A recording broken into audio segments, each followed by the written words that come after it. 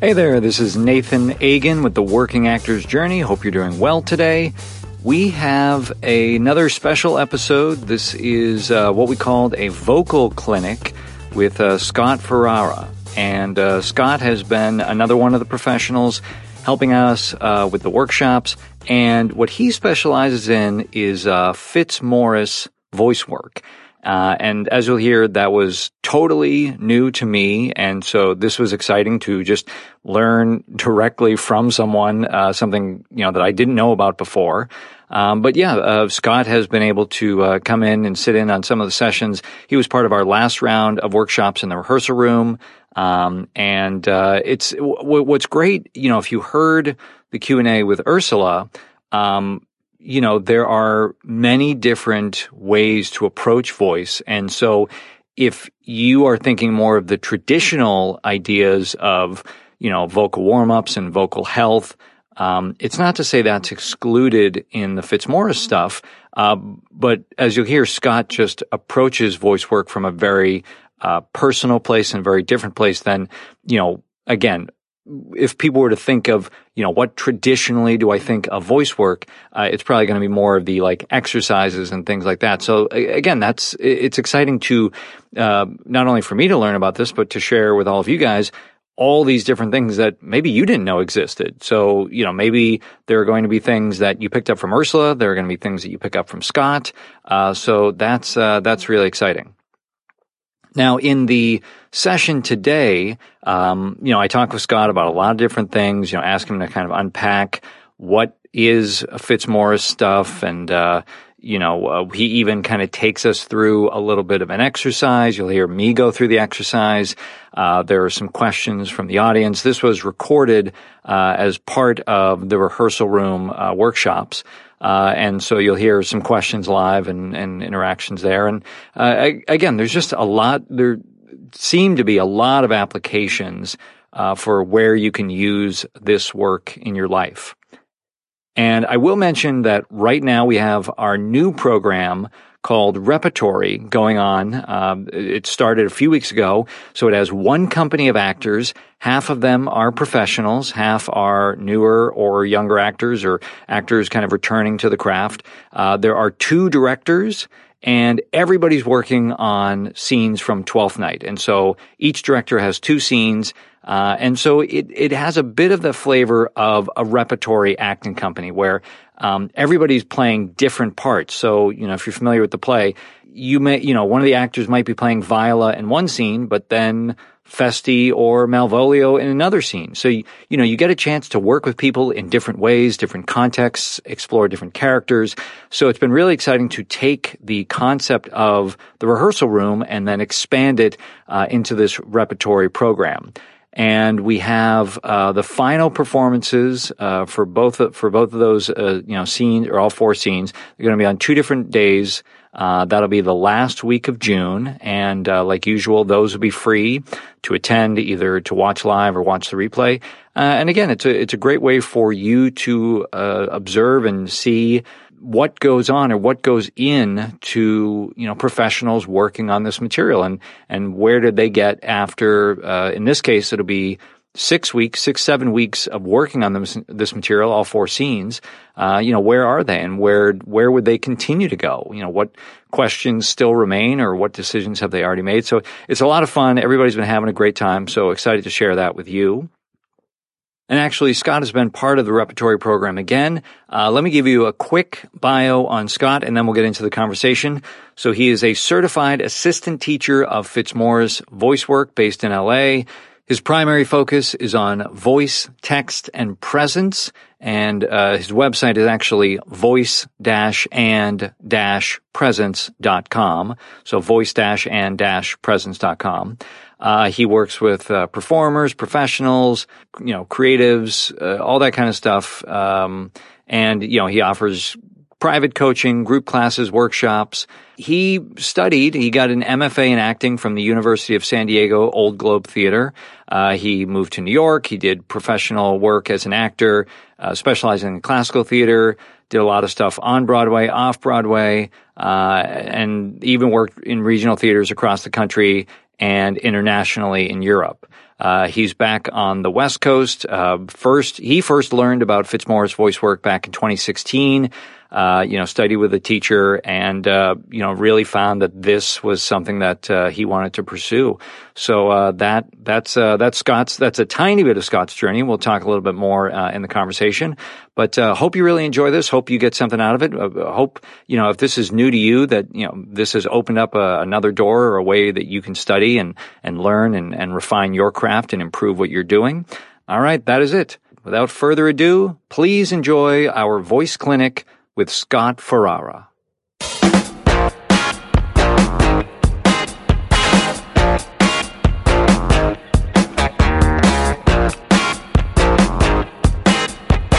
But thank you, everybody, for doing this. This is the first kind of voice clinic we've done, but I think there's potential to do other kind of clinics as a way to bring other professionals, to all of you guys, working as students or actors in the workshop scenes. And so Scott's somebody that I connected with recently, but I'm really excited to learn more about his work and share that with you guys so that, in your careers and in your work, and it sounds like what Scott does can be applied to a lot of areas of one's life. So that's something I'm excited to chat about. So, Scott, thank you so much for being here today. Oh, it's so good to see you and to be with all of you here present and also possibly listening to the recording a few days after or moons after. So yeah, great. You. Yeah. Well, I know there's so much we can talk about, and we could talk for a long time, but what I was hoping we could start with, because I'm very new to the work that you specialize in. And so could you give us an introduction to what is it that you do? Because, I know, your work is voice and presence. So, what does that mean to you? And specifically, what are the kind of like larger concepts we might want to know about that? Whew. That answer might take an hour in and of itself. Yeah, but, that's a lovely question. And I'm flooded with a lot of different ways of attacking it. So I'm gonna take it slow and steady. I think what I offer and what I like to support in myself and in my students is an ability to connect with the here and now, both what is happening internally with the person and also externally. So, and that means connecting that to your scene partner, connecting that to text, connecting that to your audience, but really being able to have a fluid awareness between those two, what is happening inside and what's happening outside. And I think what can happen often is, and I know this for my sake, this is why I came to this work, is that we can put ourselves over threshold in this work.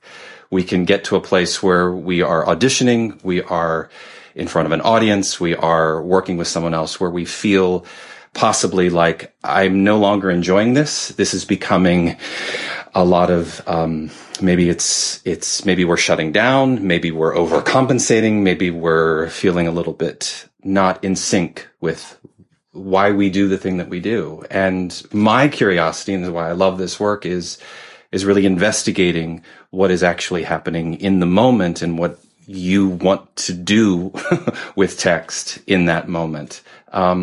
And so I came to this work specifically because I lost my enjoyment and pleasure in acting.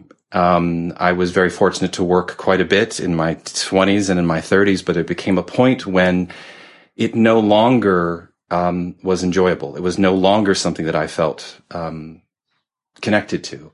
And so I forced myself to audition. I forced myself to go to rehearsals. I forced myself to perform.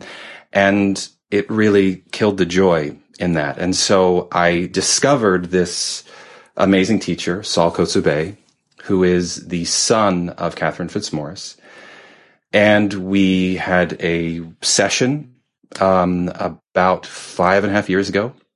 I remember vividly the the light. I remember where he was seated. I remember him saying to me, "Would you like to do a monologue?" And I remember saying, "No, I don't want to do a monologue." The son of Catherine Fitzmaurice, who is the Fitzmaurice Voicework, and I'm happy to get more into that in a bit. Great question. Thank you for asking. Can you maybe give the names he mentions afterwards? Absolutely. I will happily. Yeah, we'll put together. Yeah. I just want to make sure that I'm honoring the chat as well as this. And so, in fact, I redirected the question to saying, actually, what I would prefer to do is I would prefer to actually share some text that is meaningful to me. And from that, I tapped into a Hamlet monologue, and he offered some ways of exploring the text that just made sense to me. And as tears streaming down my face, and I felt this opening up of my heart and my mind, and just feeling really connected to language again. And from that point, I've just have become really curious about the process of how we connect to ourselves, and wanting to share that with my students and with my clients. And I find it to be incredibly gratifying because it's not something that we necessarily have to work at. In fact, it's something that is sometimes a little harder. It's something that we actually have to allow more of. It's something that actually we sort of let go of to experience, which is a really exciting place and a very inspirational place, I find, for creative work. So that is sort of the genesis of how it started. I think that's some of the points then of what I like to offer, and happy to expand or go into different directions from that. So, and it's, I'm thinking about my experience with acting because, I went to college and I have a BA degree. So I have kind of a general overview of theater practices and all that. And unfortunately, there are things like Alexander technique and probably this kind of voice work that tend to get the short shrift, that they're in the wings, so to speak, in terms of like what you're studying, what you learn, what you know, and of course the practitioners and students of those methods understand how valuable they are.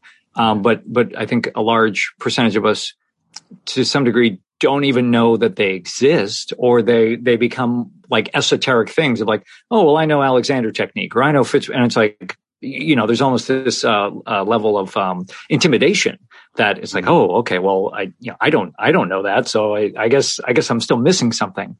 And so what I want to kind of unpack a little bit is, in a very general sense, what does that look like for if you're working with someone on Fitzmaurice voice work, whether that's in a rehearsal setting or maybe a monologue coaching session, are there exercises or things specific to that voice work that can help give people an understanding of like, okay, this is the direction we're going. This isn't just like, let me do lip trills and that kind of stuff. It's what are we really talking about here? Yeah, no, I think that's fantastic. And I think it can be, I think that it's what I love about Fitzmaurice voice work is that it's affectionately called the little black dress of voice work, because it works with everything.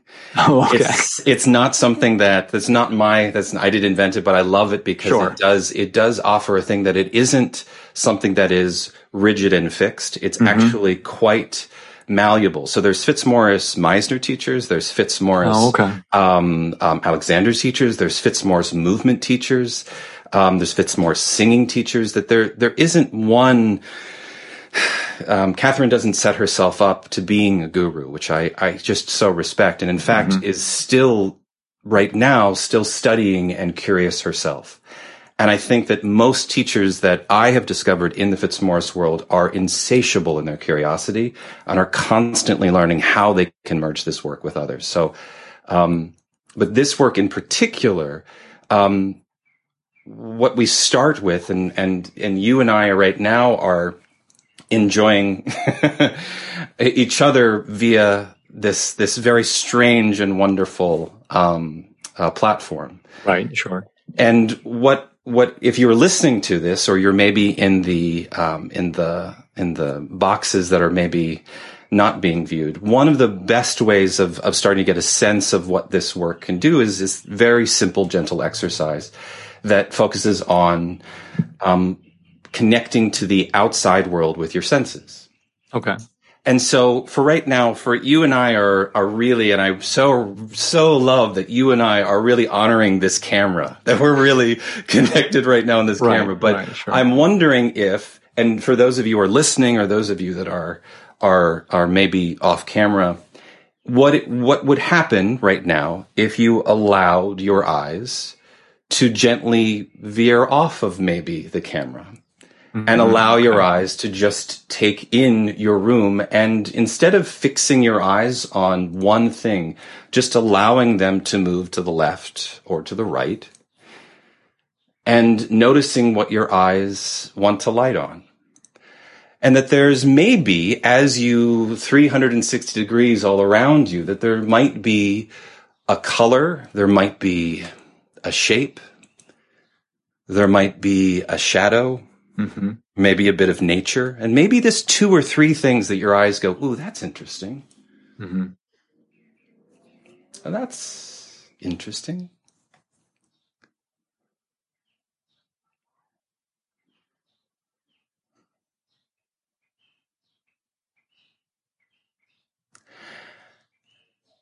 And just noticing right now, not that you have to make a transition right now back to focusing on me, because right now we're starting this work together, you and me, Nathan. But just noticing if there is anything that a felt sense of a change between what you noticed before that tiny little exercise and what you notice right now. Not that you need to voice it right now, but just noticing if there's anything you're going, oh, I sense this, or I sense this. And for you that are listening to this, just having a moment of reflection of going, what is it that has maybe changed just in that tiny little 15-second little exploration?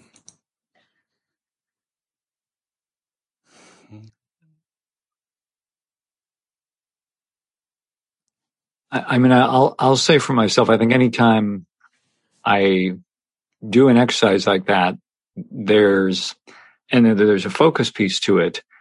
There's almost like an immediate sense of calm that comes in, because whatever else I was doing, there may have been a lot of attention to that.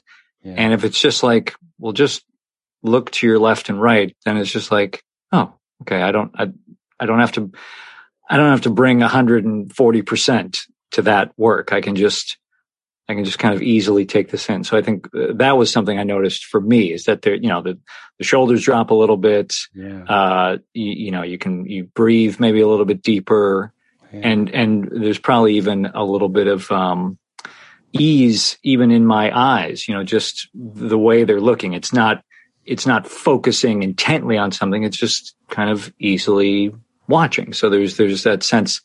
There's that relaxed sense starting to creep in. Yeah.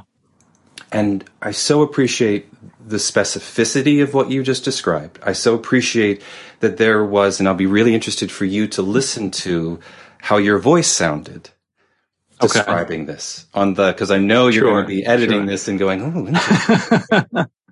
But noticing that there is possibly a shift and adjustment. Not that, because I don't like working in terms of voice work that we're looking for a quality of voice, but I like to know that there's options within my voice. I like to know that the more that I can explore within it, that there's so many colors that can maybe be revealed. Right. And this is a very simple, easy, gentle exercise, but it is a lovely reminder of how, because we're both on. Yeah. Right. We're both doing a thing. We both had, 5 o'clock is coming. Right. We got to do the thing. I got to make sure.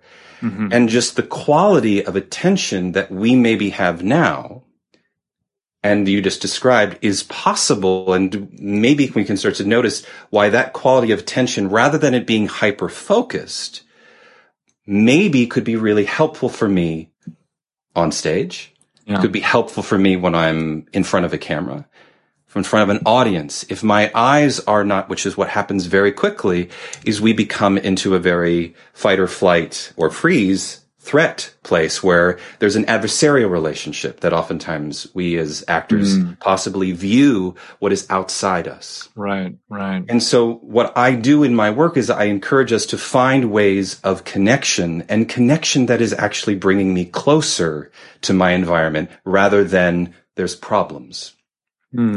So the audience then becomes something that I can, and you had an inhale right there. Were you going to ask something? Well, it's so fascinating because, people have been on some of these with me before. I will start to talk about the audiobook work I do. And so what's fascinating to hear about this, because, and I was just working on this morning, you'll have pickups. And for people that are unfamiliar with audiobook work, you do the whole book, and then invariably you have mistakes that you've made. Sometimes it feels like it would be faster just to re-record the whole book, but you have mistakes. And a lot of it is about voice match. And that when you go into whether it's dialogue or narrative and you need to fix a word, you'll do a sentence, but you want to make sure the quality of your voice is similar to what is preceding it and what comes after.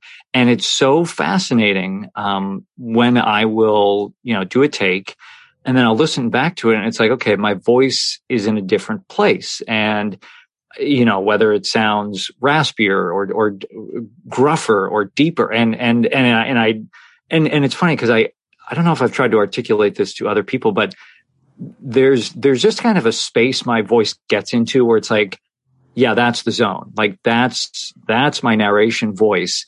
And sometimes it takes, a little bit more time than others to get there, but it's like that's the voice I'm trying to get back to. So in the booth, it's so easy to get frustrated when you're trying to match something or get the moment right or the emotion or whatever it is.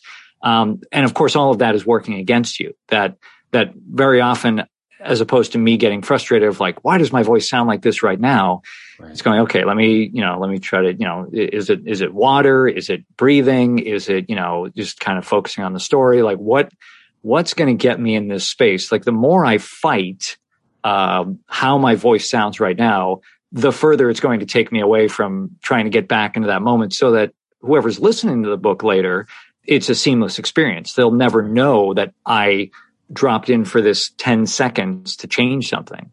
Right. So it's just really fascinating to hear, to hear this, what we're talking about in a way that I hadn't really ever thought about specifically to my work, but I think it absolutely applies. It's certainly, relevant to it. Yeah. And this is what I love about this kind of work is that, we could go on to Shakespeare, we could go into modern text, we can go into film work, we can go into so many different things. But because this work is stuff that we already know how to speak. We already know how to connect to the environment. Right, we already know what it is to connect to another human being. Right. It's reminding that how do I find my way to that place and possibly find that way, which you just articulated beautifully, when things are challenging, when things feel like this is a little uncomfortable. Mm-hmm. And what I like to do is I like to welcome that gentle discomfort. that actually that's exactly where you need to start. And instead of it being a problem, that's what's lovely is going, actually, my voice is different. Mm-hmm. Fantastic. Mm-hmm. Oh, okay. Thank God it's different. Thank God it's now. And so now going back to and just talking with how you navigate your way back of going, well, can I breathe with and can I speak with that other voice to actually have, because it's a scene partner now. Right. Now of course, I'm listening to this other person and going, oh, how lovely. And what I love is that you're describing something that we can all feel deep connection to is going, why is it not working? Right. Why is it I want to hit this thing and it's not where I want it to be? And for many actors, that then becomes a loop where we oftentimes see the problem, we want to fix it, and then we feel better. And unfortunately, the dilemma with that loop is that what we're creating is a negative reinforcement loop. We're finding something, we're solving it, and then we're feeling better. So in order for me to feel better, I have to feel worse first. And what my work is going, well, what feels good right now, and can we work from that? What can I reinforce within me in terms of ease of my body, connection with what is actually happening? And possibly maybe some things, not so much that I feel locked and pulled away from what is actually I'm experiencing, but if it is an emotion that is maybe new or a sensation of just slight discomfort, can I welcome that with the breath? Can I welcome that with my voice? Can I connect that to my character? And what I would say is many Shakespeare characters. Right. Yeah, that's exactly why they're speaking, is because they're trying to connect to this dilemma that they're in. And instead of trying to smooth over it, instead of trying to just create a mellifluous, beautifully well-spoken verse line, can I explore the jarring and weirdness and discomfort that can sometimes be evoked with some of these lines? Well, yeah, and I think obviously there's a lot of discussion about the structure of lines and what it means and all this kind of stuff. But I think there has stuff been written about what I know some teachers and authors have called like the jaggedness of his verse. And certainly like in the later play, you look at a section, Hermione during the trial, all the semicolons in there, that it is not clear, easy verse like Richard II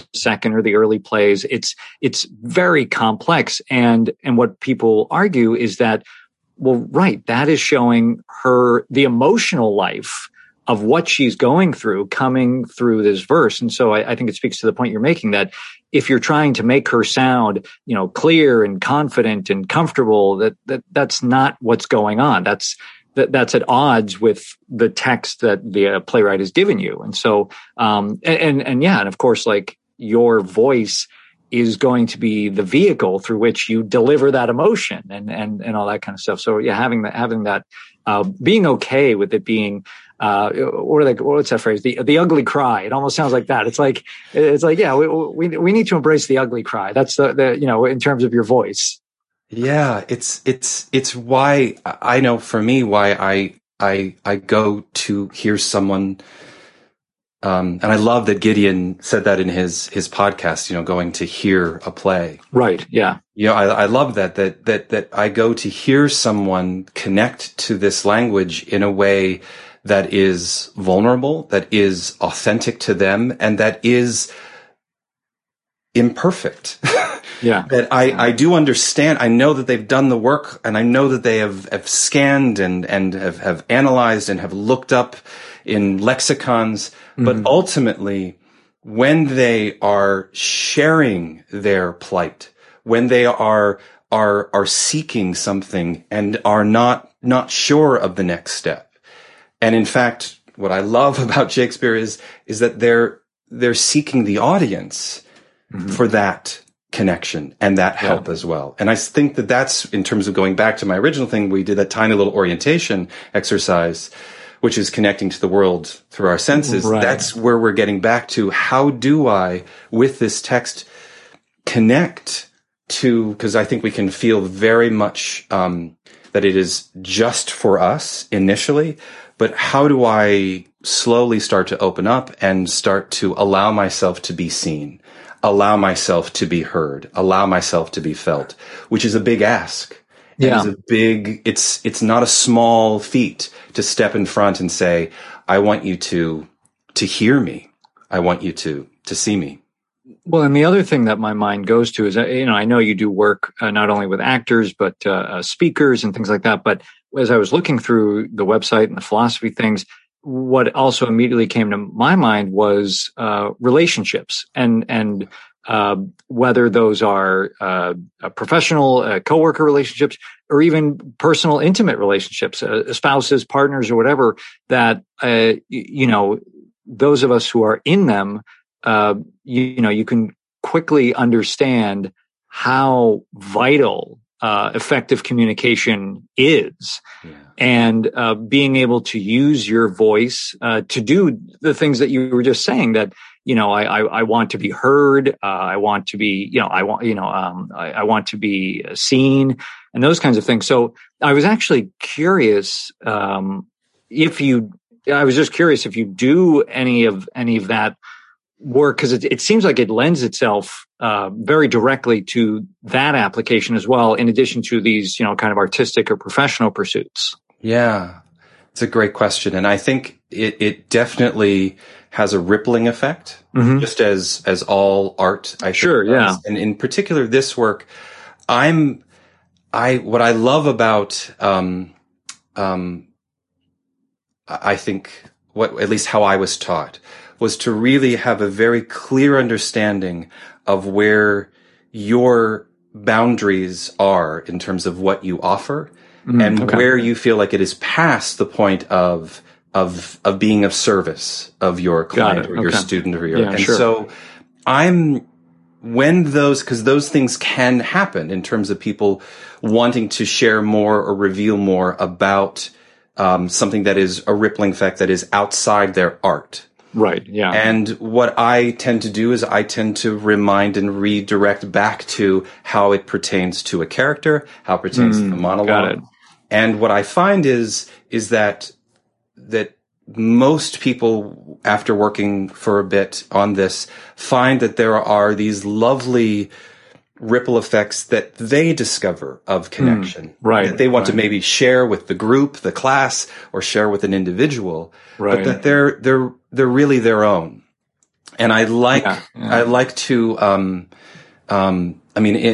think the best teachers that I have worked with have always, whether explicitly saying it or just it was unspoken, I knew that everything that they were teaching me was in the hope that that I wouldn't need them anymore.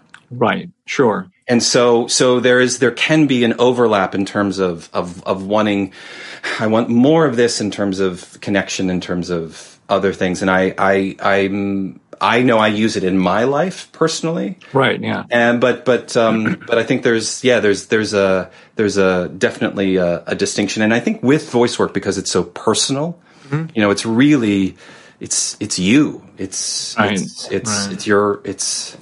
You can't get more intimate than that.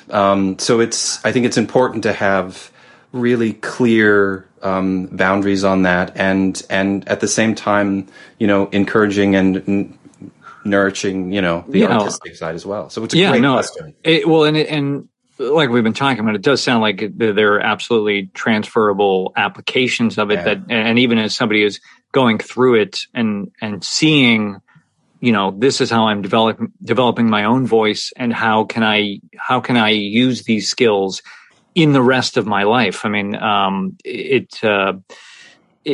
does seem, as an actor, there's a certain expectation that we will hear you, and there will come a time where it is now your turn to speak, and everyone will listen and people will respond. But I would say that's not necessarily taught to all of us growing up, that, yes, everyone will give you your due time and will thoughtfully listen to you and will consider what you have to say.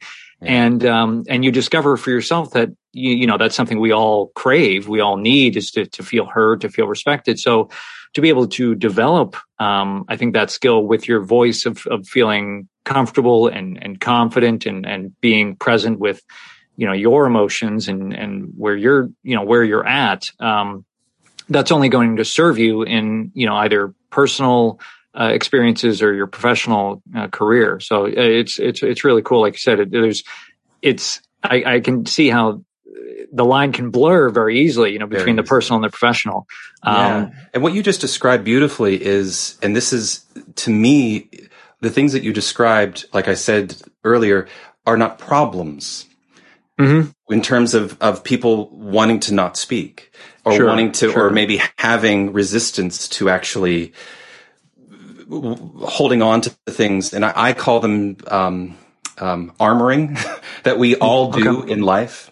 Yep. And we might have had them taught to us or were examples to us through the course of our existence, or just throughout the course of the day. What's happening right now in our lives, that we are literally, there's a lot of armoring that I sense in people walking by, and I mean, it's opening up a little bit more, but it's definitely a necessity. And so the work is about, what is it, even if it's just gradual, what is the experience of, I mean, we literally have these masks. What is it like to just let the mask drop just for a second or two? Yeah. And then enjoying having the mask up.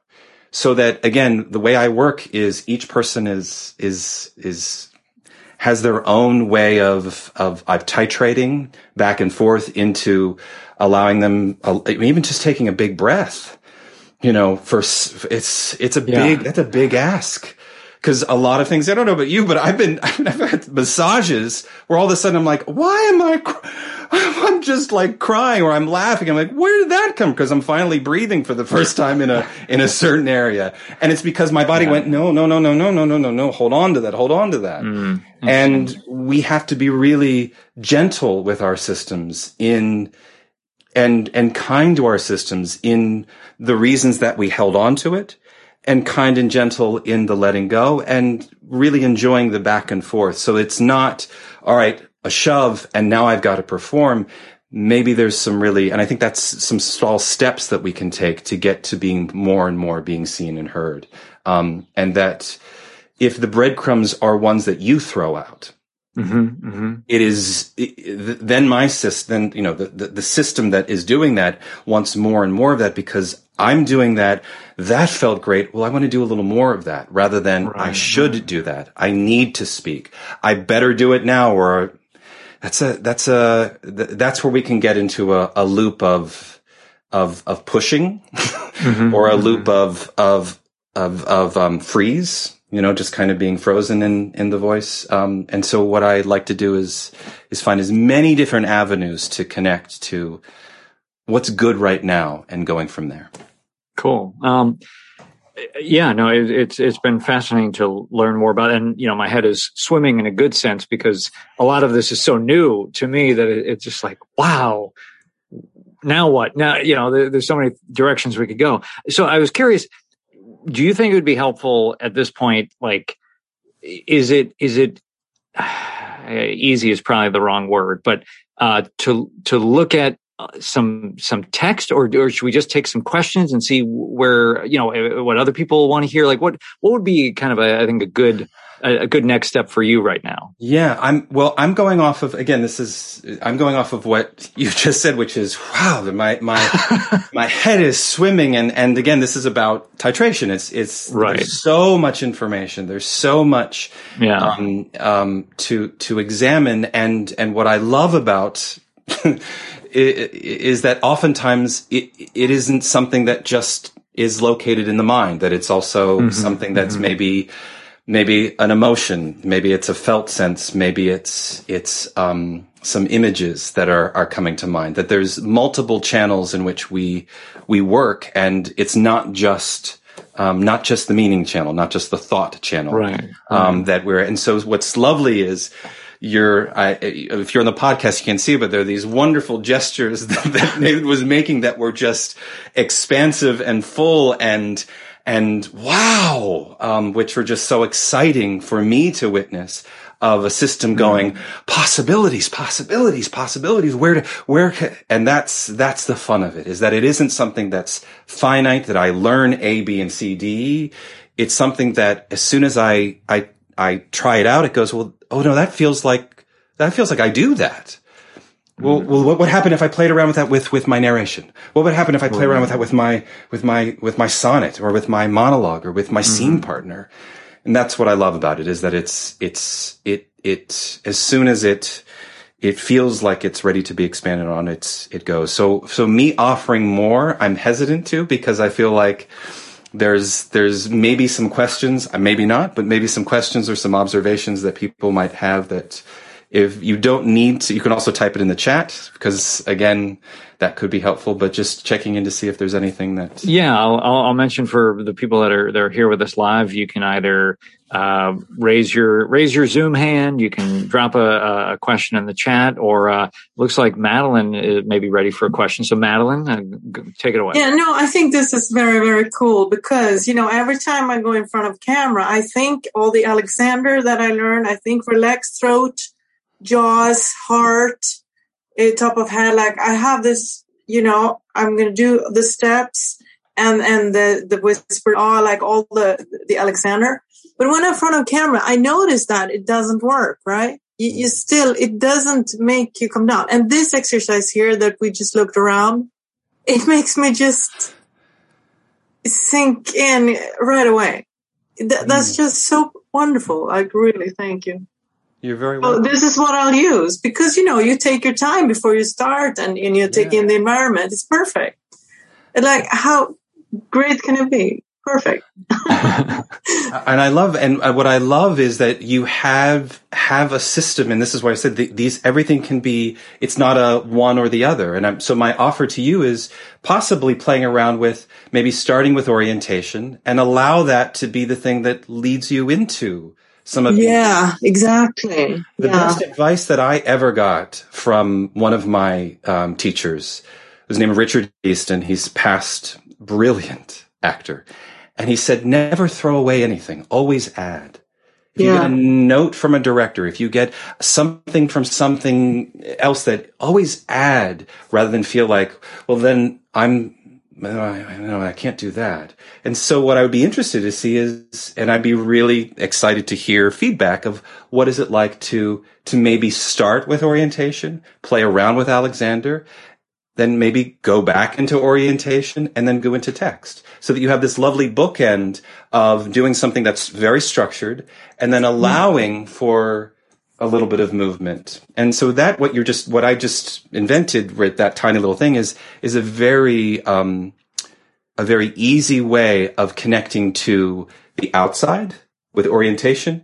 What you described beautifully of going, I'm having this felt sense of internal sensation and giving myself these directions, which is my thoughts connecting to sensations within my body. So I'm going first outward, then going with Alexander inward, and then I'm going back outward, and then maybe there's the camera, and now I start.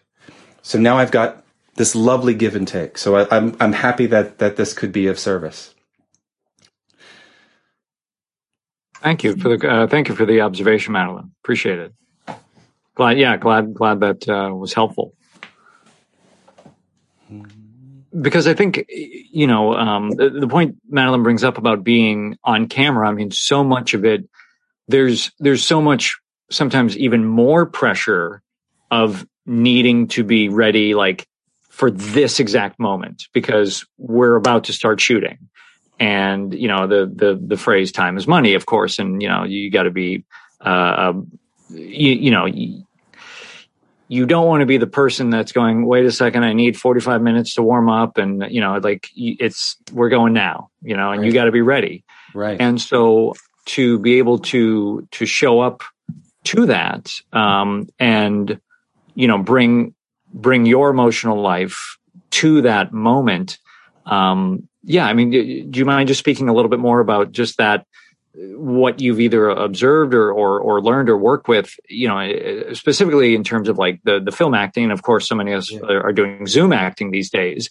So it's a similar thing. There's probably not as much money on the line, but still, is that same consideration of like, here it is. I have to be ready for this object in my face right now. And I would say, if we think of the transition of action as the point that I need to be on, or I need to, that's, I think, where we can get into. Sure. And so there's a lot of downtime. And there's a lot of downtime that all of these internal, and what can very easily happen with us is we can have spinning thoughts during this downtime. We can have, oh, this is uncomfortable. And I start feeding into something that maybe is actually pulling me away from being here.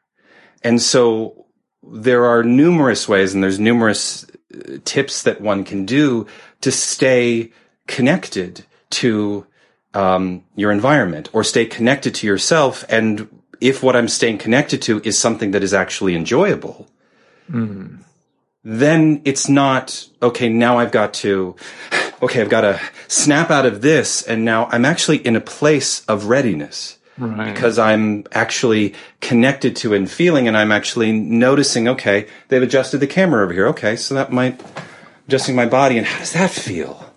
Okay. So now instead of it being, okay, now I've got to get it right. Okay, so now I'm going to actually sense, I feel a little shift in the chair, or I feel a little discomfort right now with the camera being so close. And that's actually perfect for this role, this character right now, because they're so uncomfortable being interviewed. And so there's this discomfort that I'm noticing in my belly. I'm going to welcome that. Oh, and I feel my jaw tensioning. Oh, yeah. Great. And so I know I can see they're getting ready. I see they're getting ready. I can see my foot's now bouncing. My foot's out of camera, so I'm okay. Okay, so now I'm ready, and now I can move into it, rather than feeling like I'm stop breathing. Yep. I'm disconnected. I'm wanting to disconnect from this discomfort feeling, but actually, no, I'm welcoming what's happening in the moment. Or maybe I want to, for some actors, I want to just push everything away. I don't want to notice anything else. But what I'm going to focus on is a sense of stability and support in my seat. And so as I'm just here, I can just enjoy that comfort and security that I'm feeling, because this person is about to take over the room in about 5 minutes. And so I'm going to feel this connection internally. People are screaming around. That's fine, because right now what I'm noticing is this energy and this movement that's happening in my pelvis. Great. And I'm going to stay with that. So that there's so many ways that are available to you in the moment that your body is already offering you. And that's the thing, is that it's not this, I've got to do A, B, and C, D, E. It's going, what is available to me right now that I can integrate into what is helpful for my character, what's helpful for the scene, what's helpful for that. And so that there's not this break between being on and off. And there is a window that we know before. It's not just, yes, occasionally, let's run, let's go. Okay, now you're on. But usually there's a good window of 5 minutes or 3 minutes or 2 minutes where you know it's coming. It's coming. And instead of it being an adversarial, okay. Okay, here we go. It's actually, I can actually welcome the expansion of that energy coming into my system, because I need to hit this. I need to get to here. Right now I'm at, a 1 or a 2. Well, now if I breathe into it, I'm feeling, okay, it's starting to swell a little bit. So I'm at a 4 or 5. We're almost there. And you can see the great actors possibly, use that. Instead of it being, though, I need to muscle it. It's an allowing. No, I love the point you've brought up a couple times, like with the audience and the camera, about it not being adversarial. And I see we have some other questions, and I'll get to those in a second. But, as you mentioned, great actors, I think I remember hearing a story of somebody working with Tom Hanks, and like they would be doing a scene and the director would yell cut, and he would go right into a joke, telling a joke. And then they'd be like, all right, we're ready to go. And he would stop the joke and go right back into the scene. And he was always locked in, because and this is me projecting a little bit, but I would guess he was just very comfortable with where he needed to be for that character. And that was, he was allowing himself to be very accessible, to those parts of himself, so that he could, tell the joke and then go right back into the scene and all that kind of stuff. So that he had that kind of emotional flexibility, and connection to himself. And what I think is also fascinating is, as I was listening to the conversation or what you were sharing, it's just like, oh, it's another example of us trying to be in control. Like that's God, so much of our lives is spent trying to control things. And certainly on a movie set, just like with the weather, you have almost no control. Like everything is working, outside of you, and you are just there, and you're there to do a job, and you got to do it to the best of your ability. And there's so much you can't control. So you just, rather than it being something working against you, it's, like, okay, it's raining. How do I embrace it's raining? I can't get it to stop raining. So, like you said, it's just that allowing and that acceptance, just seems to allow. And I really like the idea of just whatever you're feeling, that, it's that use it. We'll use that in the scene, like, why not? Otherwise you're stopping it. You're trying to, push it down or ignore it or whatever. And I would imagine that just leads to tension and stress because you're denying a part of yourself. Yeah. Yeah. And what I love that you named so specifically was it's all about our wanting to control. Yeah. Things. And that is incredibly helpful for us as human beings. That ability to control our environment and to find the problems in our environment, right? Yeah, are super helpful for maintaining status quo. Yes, yeah. So I want to be really generous with those people of going, oh, it's a control thing again. No, it's control. Yes, it's such a loving thing that our system is doing, is going, come on, keep it the same because it's working, right? Right. And what is lovely is going, okay, wait, it's okay to control. And this is what the work is so lovely to do, is going, it's okay to hold your fists like this in control. What happens? I don't know. If you just let go of one finger. Right. Well, I got you got that other fist going, but you got a little movement here. What is that? Oh, no, okay. And so that we're going, it's an ebb and flow between the two, and that it's not an all or nothing, and that we can be really generous with us through the process of allowing for this, letting go of control. Cause that is not, again, just like being seen and heard, and you voice so clearly about the history of what that means to many people. Right. It's the same thing about control. It is super helpful, but for us as artists, control can be very limiting in the characters and roles that we play, and the way that we breathe, and the way that we connect in others. Right. And so what I like to do is find as many different avenues to go, how can we find connection in here? How can we find connection in here? And that we're feeding on it. So but I love that you're really, isolating some really huge, what feel like, at times insurmountable, hurdles. And to me, I light up like a Christmas tree, because I think, oh my gosh, how wonderful that you can name control. Because from that place, because a lot of people can't name that, but from that place of control, wait, if I know what that feels like, then I can then explore maybe a little bit of what is it like to let a little bit, and I'm going to go back, and then a little bit. And it's that ebb and flow. I love that. So thank you for speaking so much from your own curiosities. It's really, I feel invigorated. Well, I've done a lot of therapy, so I've a lot of personal work on this side. But yeah, I mean the control thing is very interesting, because there's always something underneath of like, what are you trying to protect? And I mean, like, as you were talking, I was just thinking, well, geez, I could so imagine working on something and cutting myself off because there's some thought of like, well, I can't be this kind of character, or I can't do that kind of thing, or what would people think if I took the character in this direction, or I did this thing, and you're only limiting yourself, as you said. So it's so amazing, and of course, like it's been shown like this, time and again, that the relationship between your artistic work and your personal life are so intermingled that and the freer and more vulnerable you are in your personal life, the more you have to access in your work as an artist, whatever your medium is. It's just really cool. I want to get to Max's question. So Max, I think let's see here. See if I can get you on mic. Max, I think you're with us now. Hey, welcome, Max.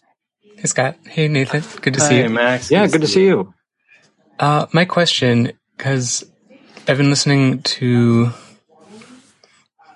what we've been sharing about how we can kind of convert our viewpoint on, I'm really bright, convert our viewpoint on things that we might frame as bad or negative, and then learn to take them in and accept them and embrace them as tools and different pieces to different characters. I guess my question, finally, is how do we know, or how do we recognize when something is actually destructive versus like when something's just like bad that we can reframe versus like training that we might have twisted in our trying to control or trying to make something change? And how do we recognize that versus something we embrace to something we let go of? Yeah. Specifically around training. And I'm very sensitive to this because it's, there is sort of I'm sensing a shift in directors and artistic directors and in training in general, where there isn't the acceptance right now of people being harmful to students and to staff, and to there's a shift of letting go of people who are possibly tearing down students or using negative reinforcement to encourage students' growth. And so what I would say is that as we, I think everyone has their own sort of litmus test as to what actually feels like I'm moving in the direction that I want to be moving. So I can't speak generally, but I can speak for myself. One of my brilliant classmates said to me when I first came to New York, she said, "Scott, surround yourself with people that when you leave their presence, you feel more connected to yourself and the world." And I find that when I incorporate any sort of technique or any sort of offering that someone gives to me, if I feel more connected to me, and I don't know how to describe it except a felt sense of expansion, a sense of community with other actors rather than feeling, well, you don't do my technique, rather than, oh, what's your technique? If I feel more curious about the world, if I feel more inspired about other people's points of view, then I want more of that. And if I feel like I am bracing, or I have a felt sense of shutting down, then possibly that is not the work that is necessarily beneficial for me. So recognizing the past is a whole other thing, because what's lovely about this this kind of voice work and this kind of work is that when you slow down and when you start to become a little bit more into the allowing phase rather than the doing phase, things then possibly become revealed a little bit. And you're like, ooh, that's uncomfortable. That's, ooh. And in that process, can be incredibly helpful to, instead of thinking it as something that I have to exercise or I have to maneuver or push away, it can be actually something that can be welcomed into my art. I'm going to speak in particular to one role that unfortunately I didn't get an opportunity to do because of COVID, but it was at a theater in Orange County, and it was a role that I got the audition and I read the play, and at the third to the last line, the character says, as he's embracing this woman, he's been out of love, has never been with any person, isolated, and finally meets this woman. And they finally decide to risk after 47 years. And he says this line, all those years wasted.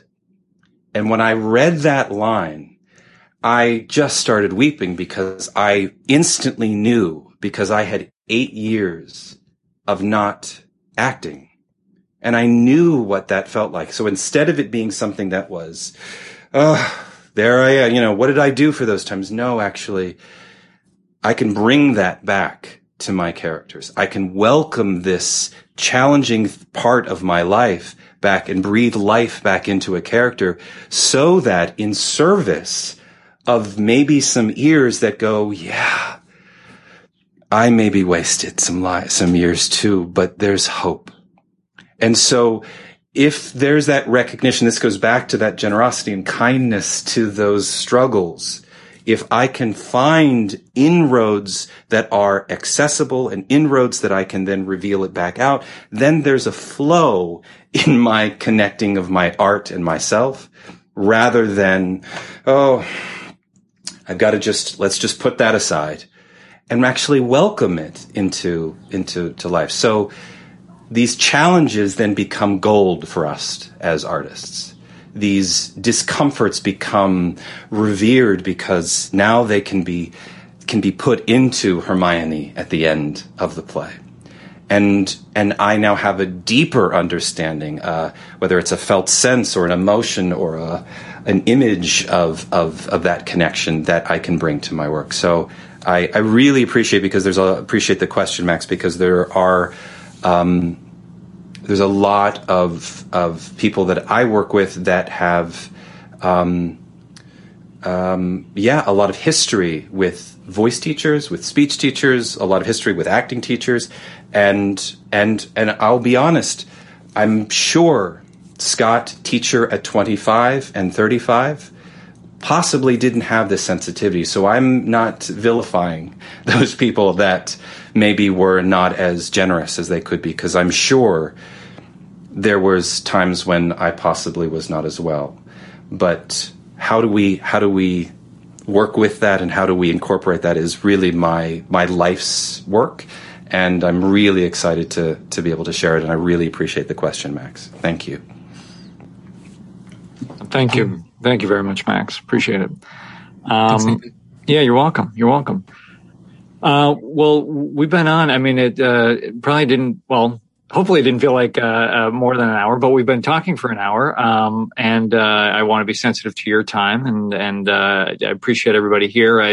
Last call for any burning questions, but this has been a great, I think, introductory look for a lot of people, including myself, into this Fitzmaurice voice work, and just some great general things to think about. So I really appreciate your time, Scott, here talking about this. So absolutely. And I want to just because I have a little asterisk because as a certified Fitzmaurice teacher, I want to just name that the aspect of Fitzmaurice voice work that I particularly amplify and work with the most is presence work. But it's by no means the only aspect of Fitzmaurice voice work. There's also destructuring, restructuring or structuring, and play. So there are other different explorations within Fitzmaurice. So I just want to be really clear, and I'm happy to maybe go a little bit into details with that just briefly,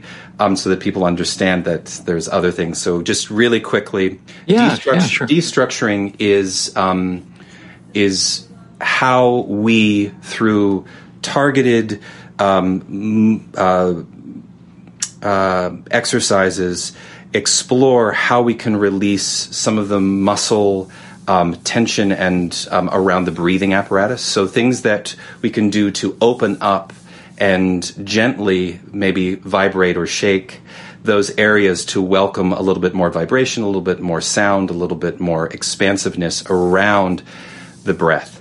Structuring is how to create a healthy, supportive sound. And then play is exactly what it sounds like. It's why when you look at children or you look at cubs, why they're playing is they're integrating all the things that their bodies are learning in a very active way. And so presence work is in a way sort of the connective tissue between. I kind of think of it as all of the connective tissue between the bones. It's just the thing that that was the most helpful for me, and it's the thing that I am most excited about sharing. But there are other avenues as well. So I just wanted to make sure that was. So I thank you for giving me a little space to make sure that. Yeah, absolutely. We'll be sure to let people know how to, get in touch with you and learn more and all that kind of stuff. That's great. Well, I hope maybe in some way you get to revisit that character post pandemic, and that'll be great. Well, thank you everybody for attending today. We'll kind of wrap it up here. Thank you, Madeline, for being here. Everybody else, Diana and Maggie and Max, really appreciate your attendance, your questions, and all that kind of stuff. Y'all are welcome. Glad you could make this and be part of our workshops. Hey there, this is Nathan checking in one more time. Hope you enjoyed the Voice Clinic with Scott Ferrara. I mean, just a ton of really cool stuff for you to explore. Like I said, a very different way to think about your voice work, your connection to your voice, all the things that go into it, your awareness, your presence, just some really, really cool stuff. So I hope you enjoyed it. I hope you got a lot out of it. And once again, wanted to remind you very quickly about the repertory program we have going on, that there'll be final performances the last week of June, Monday and Thursday. If you're not on the email list, make sure you sign up at workingactorsjourney.com, and you'll find out that way, or follow us, Facebook, Twitter, Instagram, any of those places. You should be able to keep track and figure it out and find us there and get your free ticket to those scene nights. So either you can watch it live or check out the replay. And that's it. I'm thrilled that we can continue to bring these kinds of conversations and open up, your world in terms of the professionals that you have access to and you can learn from. I mean, again, once I figured out that I really wanted to connect you with lifelong professionals, that's been the focus and the goal. So more on the way, definitely, other plans in the works, especially on the podcast front. I would love to get back into full episodes with guests. There's a list a mile long, and it's just finding the time. I mean, the rehearsal room and repertory have been a lot of fun, and they do take up, quite a bit of time, but I do want to get back to the full episodes. But these are good fillers in between. I mean, Scott and I talked for an hour, so it's so easy to do these and, or to talk for that long, I should say. It's not so easy to find the time to do these, but they're a lot of fun when I do them. So, hopefully more on the way, but otherwise, hope you're doing well, and look forward to connecting with you down the road somewhere. All right, take care.